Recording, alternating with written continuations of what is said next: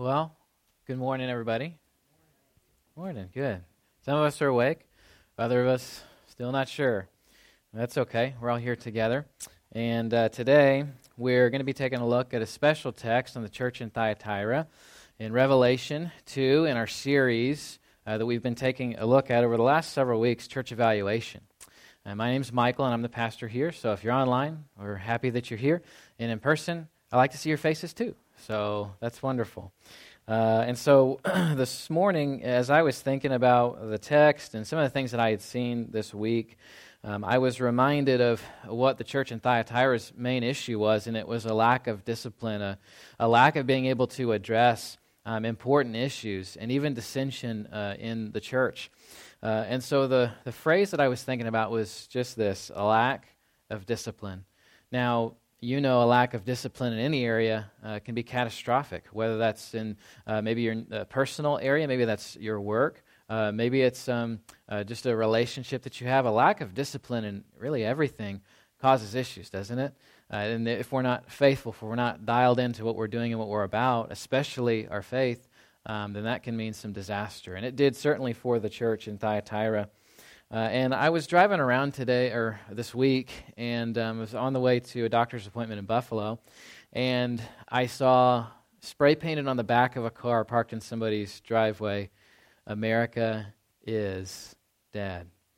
And I thought, well, first of all, that's depressing, but I thought when I saw that, I was just sad. I thought, what state do we have to be in that someone thought that it was the right thing, or that even it was the correct thing to write that a nation was dead? And I think it really boils down to discipline. It boils down to our perception of how the world works, of how we function in society and our faith. And when we start to lose some of those things, we start to lose respect, we lose cohesion because there's a lack of discipline. And I really think the church in Thyatira here, as Jesus talks to us this morning about this church, I think we're going to see some of those things.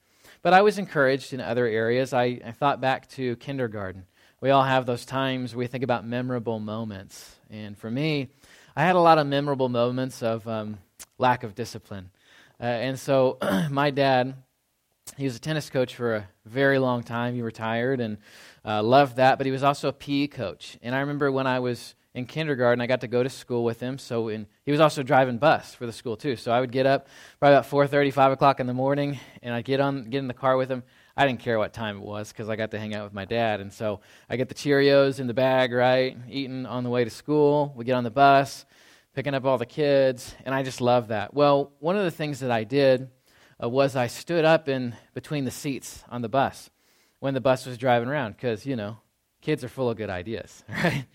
And I was standing on the bus, and my dad would over and over again, he'd go, "Michael, don't stand in the middle of the aisle while the bus is moving." I was like, "Dad, you say that to everybody. That's not a big deal." And so I continued to do that, and one day it went badly, right? So kids, listen to your parents. I know sometimes they say things that are like, "That's crazy." But one day you'll realize I need to have some discipline in that area that they were telling me. So I was standing up, and sure enough, my dad had to come to an abrupt stop. And I went from, I thought it was like the middle of the bus. It was probably more like 10 feet away. But bus came to a stop, and I went flying, or what I felt like was flying, towards the front of the bus. And maybe they still have them, those wrought iron posts that they used to open the door frame. Well, my head stopped me on that post. And when I stopped, my daddy, he looks at me and goes, "Well, now what do we do?" And so I immediately started bleeding out of my head, and we pull into the little bus stop area, and I'm like, okay, well, I guess we're going to have to go to the hospital. And so we went, and I remember being obviously in pain, but I was like, "Dad, I'm sorry." He's like, "Well, it's okay. You'll probably never do that again." And I had to be reminded by some of those, even the little things that happen in our lives when we're kids. Sometimes we need to go back to those and go, well, if I lacked discipline there, then maybe there's still things I'm learning right now. Maybe there's still things that God's trying to teach me, whether it be in my personal life, my marriage, my family, my work. God's always teaching us, and He's always going, if we could just dial in this area a little bit more and think about how much more you could do for me just by being disciplined, by addressing areas that really matter and going, I need to really, really focus in on this. And so with that, we'll jump into the text. Hopefully you're there and you have your lovely bulletin. If you pull that out, my daughter said that somebody spilled grape juice on the bulletins this morning. So you're welcome. A little excitement to the bulletin today. So we're in Revelation 2, starting in verse 18. Before we jump into that, just so we have a little bit of context, and maybe you haven't been here in a while, we know that John wrote this book. It was given to him as a direct revelation from Jesus. He was on the island of Patmos, which, again, it was not a place that you wanted to be. It was where they sent criminals to go and to live out the rest of their days, which would not be very long if you were on this island. There was a lot of fighting, trying to get what they could to survive as long as they could.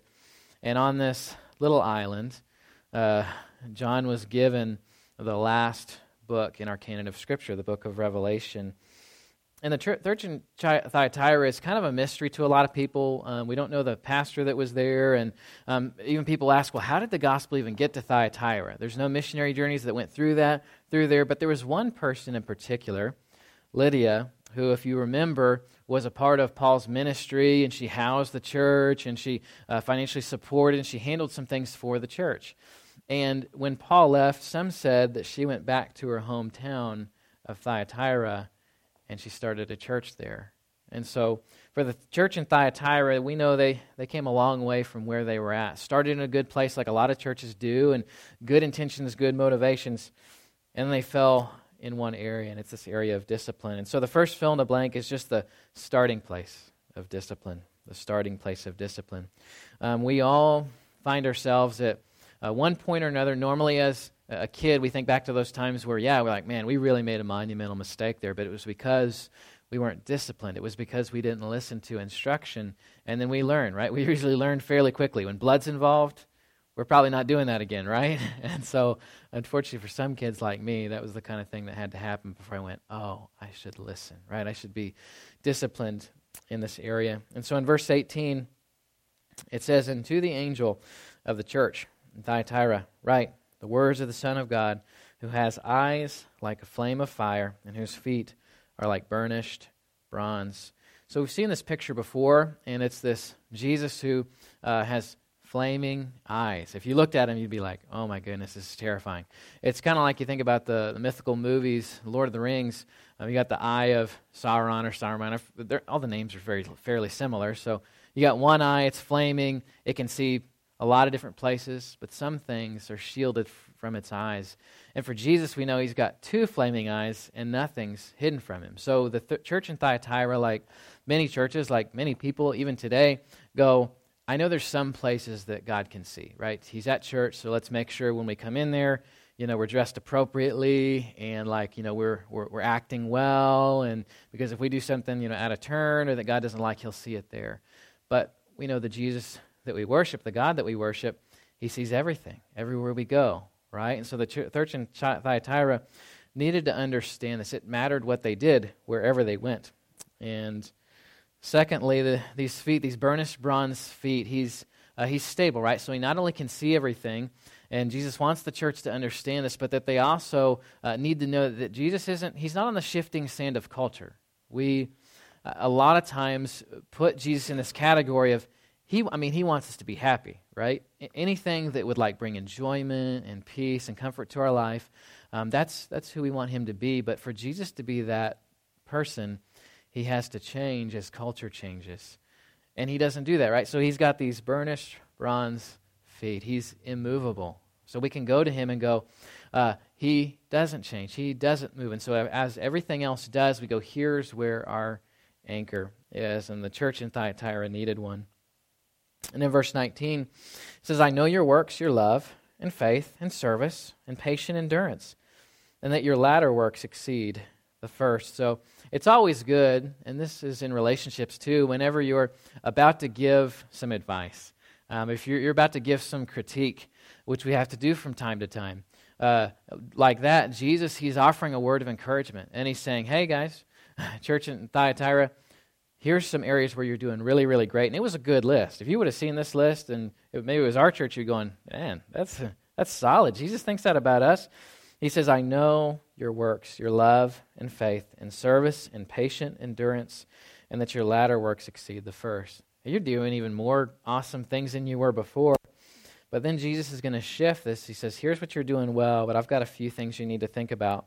And the second fill in the blank is the honesty in discipline. The honesty, because if we're serious about discipline, if we're serious about following Jesus, then we'll see some of these things in our lives and we'll go, oh, I need to tweak that, or oh, I need to do better here. Maybe I need to rearrange my sleep schedule so that I can commit some more time to the Lord. So whatever it is for you, Jesus is saying, hey, some things are going really well, but here's some things I want you to think about.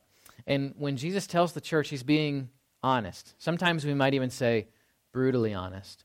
But at times we need that, right? And we need people in our lives who can do the same thing. And Jesus is doing this for the church, and he shares some things that are important for us to think about. Verse 20 says, but I have this against you, that you tolerate that woman Jezebel, who calls herself a prophetess, and is teaching and seducing my servants to practice sexual immorality and to eat food sacrificed to idols. So this was an issue for a lot of the churches during this time frame in the first century.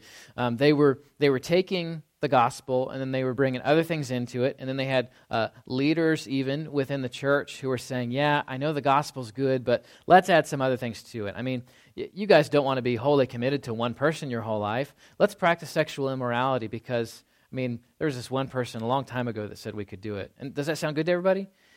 And so people will go along with these things, and over time, Jesus is going, you guys have got to take some stock of what's going on. The individual mentioned here, Jezebel, she's a character in the Old Testament.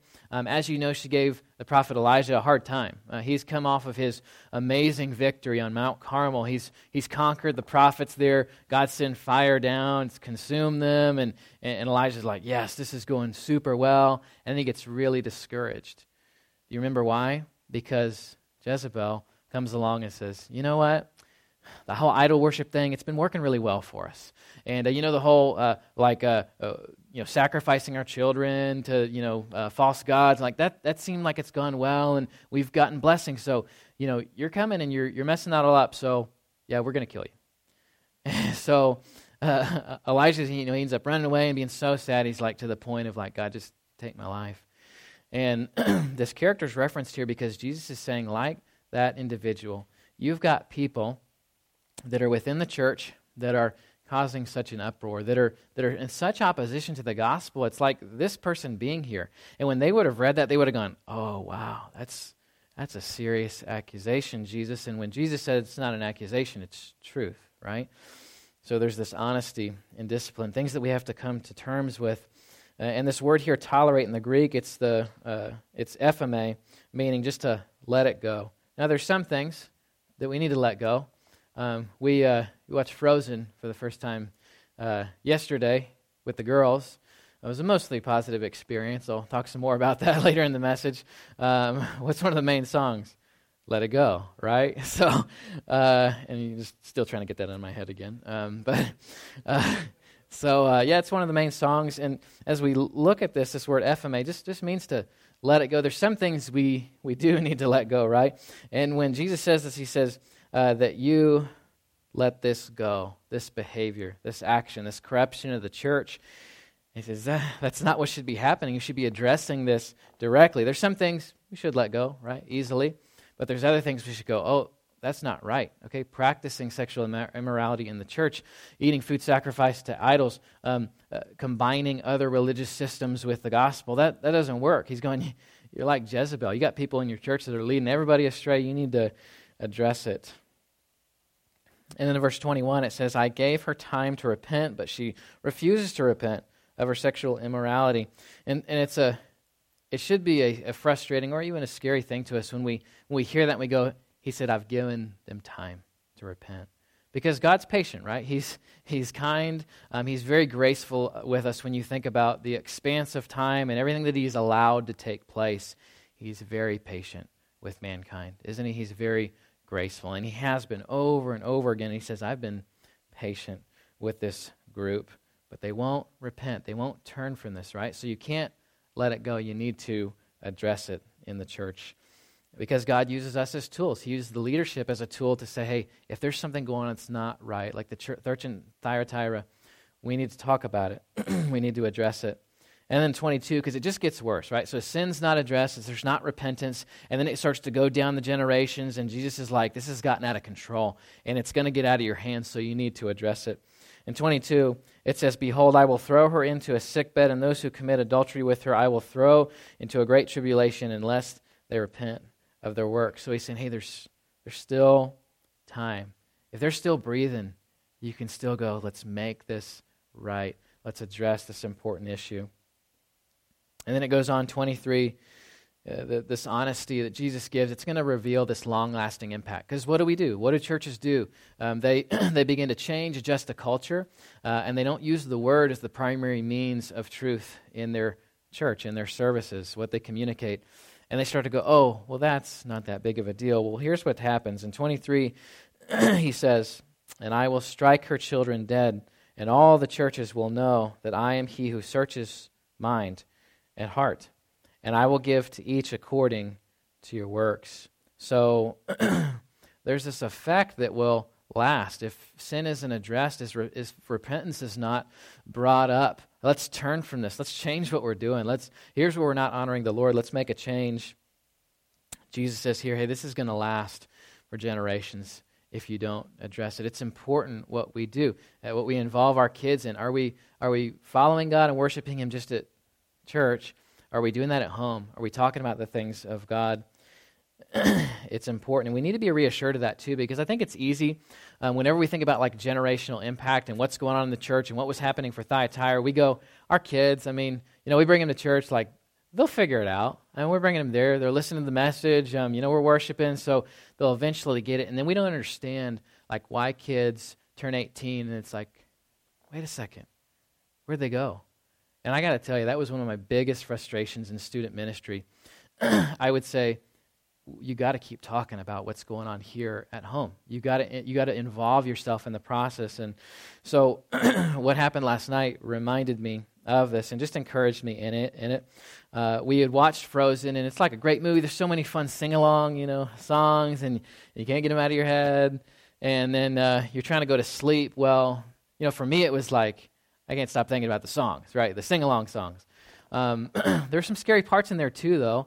And so what I realized, I had been on a fire call, and so I came back to the house. I took the monitor from Christy, and Alana looked disturbed, right? And so I asked her permission, by the way, to share this story. She said yes. And so she looked disturbed, and she started crying. So I go in there, I pick her up, and this wasn't like just one of those like, oh, I'm sad, or like, come and get me cries because I don't want to go to bed. No, this was something was going on. So I went, I picked her up, and I started talking to her. And after she calmed down, it was a few minutes, she looked at me and she said, Dad, I don't know if I could watch that movie again. I said, well, okay, honey, what's going on? That's okay with me if we don't, but, but why do you not want to watch it? That's strange to me. And she said, Dad, there were some good parts, but there were some bad parts too. There's some scary parts. I said, what are you talking about? I didn't even think about it. There's some like ice that was coming at you. It was like spiky and it was scary. And I said, well, yeah, honey, I could see what you were saying. I understand that being scary. And she's like, but I don't know what to do. The pictures, the bad things keep popping into my mind. And she said, would you just hold me all night? And I said, honey, I would love to do that. But there's one person you need to go to before you call out to me, before you cry. We need to go to God. And she's like, what are you talking about? And so we just started talking about the attributes of God in the Psalms. And so I said, do you know who God is? Well, He's our protector. He's our strong tower. He's our fortress. And so when you get scared, here's what I want you to do. I just want you to pray. And here's what you need to pray. And so we started talking about these attributes. And she said, okay, Dad, I think I can do that. And the text yesterday in the quiet time, we talked about this at the end. Psalm 119:71 says, it's good for me that I was afflicted, that I might know your statutes. And in the same way, as adults, we go through, some would say, more difficult things than nightmares about an animated movie.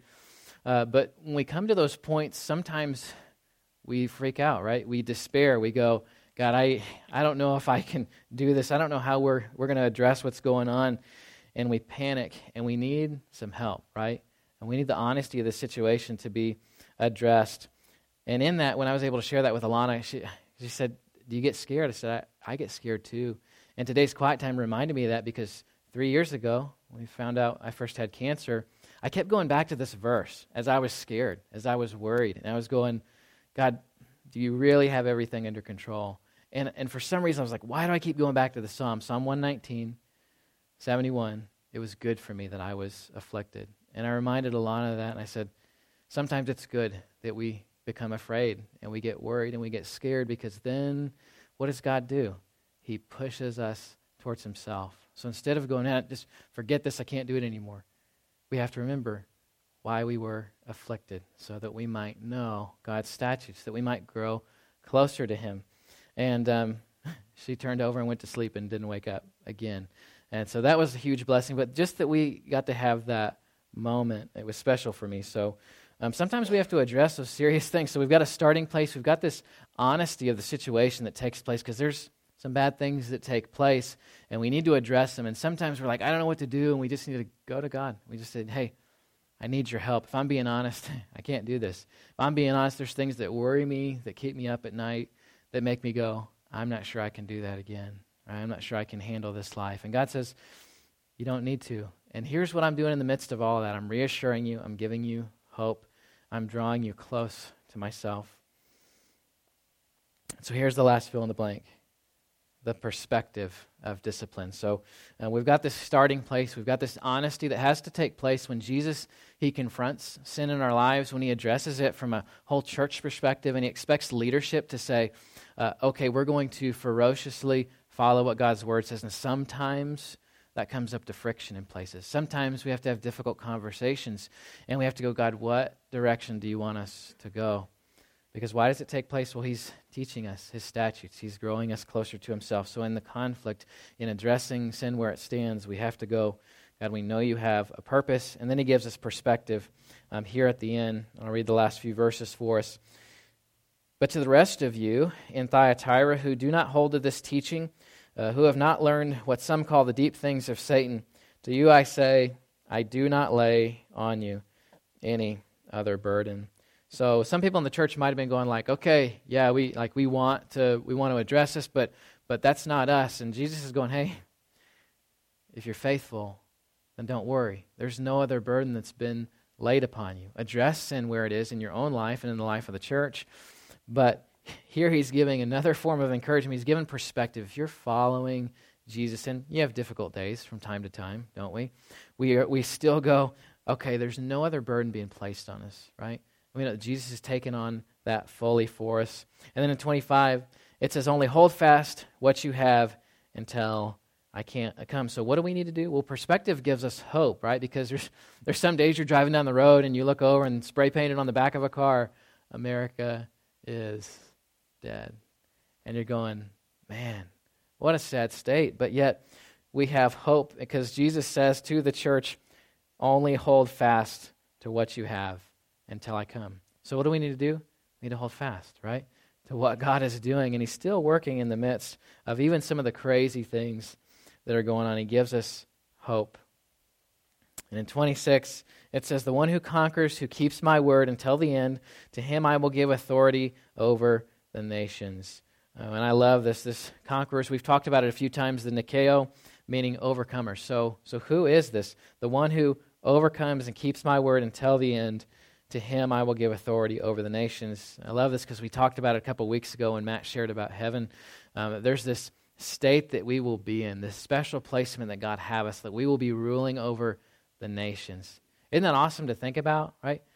We're significant. God cares about us. And he says, I've given you this special place. So you need to have perspective, maybe difficult in the moment, but we're moving in the right direction and we're addressing these things when they take place. So we got the starting place, we got honesty, and we've got this perspective of what's taken place. And then in 27, he says, and he will rule them with a rod of iron, as when earthen pots are broken in pieces, even as I myself have received authority from my Father. So Jesus says, hey, I've got the authority. Don't worry, you're going to be a part of ruling over the nations. Hold fast, all right? Because there's an end to this. There's hope. There's a place that you have that's leading over the nations. And you got special placement. And this is an allusion, too, to Psalm 2:9. We've read it before. You may remember it. You shall break them with a rod of iron and dash them into pieces like a potter's vessel.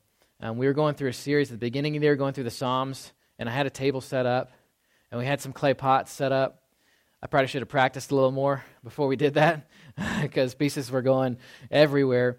But what did that picture give us of a hammer smashing a clay pot? Well, there's nothing that's outside of God's power, His authority. And He invites us to be a part of that. So while we're sitting in the middle of like the despair and just going, I don't know if I can do this anymore, we're reminded that the difficulty, the affliction, it points us towards knowing God more deeply. And as we see those pots, maybe you're here, you remember the pots getting smashed. It was fun for me. I'm not going to do it again today, though, for sake of time. And so we see those pots being smashed. We remember God's got all the authority, right? All these nations, all these people who think they've got power and authority, and they're lording it over everyone else. They're making changes, and we're going like, what's going on? Jesus is going, you guys are a bunch of clay pots. Who's the one holding the rod of iron? Who's the one going, in a moment, I'm going to fix all these things and make it right? And so we have that to look forward to, along with our placement with God. And the last couple of verses, in 28 it says, and I will give him the morning star. What a great reward.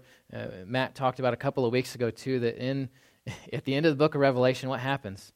When God makes all things right, we're in the new heavens, new earth, there's what the text tells us, there's no need for the sun. When we're standing in the presence of God, that is enough. He has the light for us. He has enough light for us. And Matthew Henry's commentary says this about verse 28. He brings day with him into the soul, the light of grace and of glory. So as we walk through this life, as we go through the difficult circumstances, as we go through what Psalm 119 talks about, verse 71, the affliction that takes place, we're reminded what is he bringing to us? What is he giving to us? The morning star. And Matthew Henry, I think he puts it well, he brings the day with him into the soul. So in the darkness and the difficulty, when people they create things and they write things on cars and you're just going like, man, that's discouraging. What has Jesus done for us? He's given us that bright morning star and he's put it inside of our hearts. He's given us life and hope and the light of grace and glory, which the rest of the world doesn't have. When they look on things that are going on, I get somebody who doesn't have Jesus going, America's dead. What do we do, right? We trust in the Lord, like we always do. That's where we place our hope. And then 29, he says, like he says to some of the other churches, he who has an ear, let him hear what the Spirit says to the churches. So the question, churches, are we listening with our spirit ears? Are we turning on the news? Are we seeing everything else that's going on and going, I don't know what to do anymore? I love what Greg said a couple of weeks ago when he's doing the quiet time talk. He said, maybe sometimes we just need to turn it off. We just start listening to something else, right? And I can guarantee you, if we would spend more time in the Word going, God, yes, we know that's going on, but where's our hope going to come from? Where is our peace and our joy? And he says it here at the end, all you got to do is listen. You got to listen to the voice. You got to listen to the one who's speaking to us as much as you could possibly want to listen. He's there and he's saying, hey, come talk to me. I've got a word for you. So I'll close with this. There's a scar on my head that you can see it better when I have a haircut, but there's a scar on my head right along the back of my part, and I see it every time, and it reminds me that discipline is important, right? In our lives, spiritually, in every area of our lives. And we start to lose that, and we start to go, it doesn't matter, or I can do what I want, or I'm not going to really wholeheartedly follow Jesus. Then what happens? We start to go to the wayside. We start to follow other ideology or theology, and we don't follow close to God and His Word. And sometimes we just need that reminder. We need to be reminded of the scars, the things that have taken place in our life where we go, God, I'm going to trust in you no matter what. When you talked to the church in Thyatira and you said, there's a starting place, there's a place of honesty we have to come to process what's going on, and we need this perspective, right? It points us back to the Psalms and gives us hope. Then we go through the affliction, we go through the difficulty, we're able to say, God, we trust you no matter what. And all this is taking place so that we might be drawn to you, so that we might have this perspective, and so that we might have discipline in our lives, that we might follow Jesus wholeheartedly. And so maybe you're here today and you've never put your faith and trust in Jesus. We're talking about the churches, and you're like, I don't know what that's about. Maybe you're listening online, and you're like, I don't know that I have that hope because I've been pretty hopeless lately. Well, the Scripture tells us that we can have hope. We can put our faith and trust in Jesus. We can admit we're sinners. Everybody falls short of the glory of God. We know that. We can believe in what Jesus has done for us on the cross. We can confess with our mouth. We can say, hey, Lord, we need your help. Alana and I did that last night. We just said, hey, God, we can't do this. We can't make it go away. When the bad things pop into our minds, we can't just say, go away on our own, and they do, right? We say, God, we need your help. We know who you are. We know you can conquer all these things. You make us conquerors too. And so if that's you, maybe you just need to talk about that. If you're online, reach out to us. If you're here in person, I'd be glad to talk to you as we close. Let me pray for us, and we'll be done. Father, we thank you for the word that you give us today, the hope in the gospel. We thank you that you put John, a faithful disciple, who was the last of your faithful disciples, who followed Jesus, who was on that island, and God, you gave him a great book of Revelation that we have now that we can look at and we say, God, what do you want us to learn from the churches? What do you want us to look at and go, God, where are we at right now? If we're being honest with ourselves, where do we fall short? What are areas we need to work on as a church, as we need to work on personally?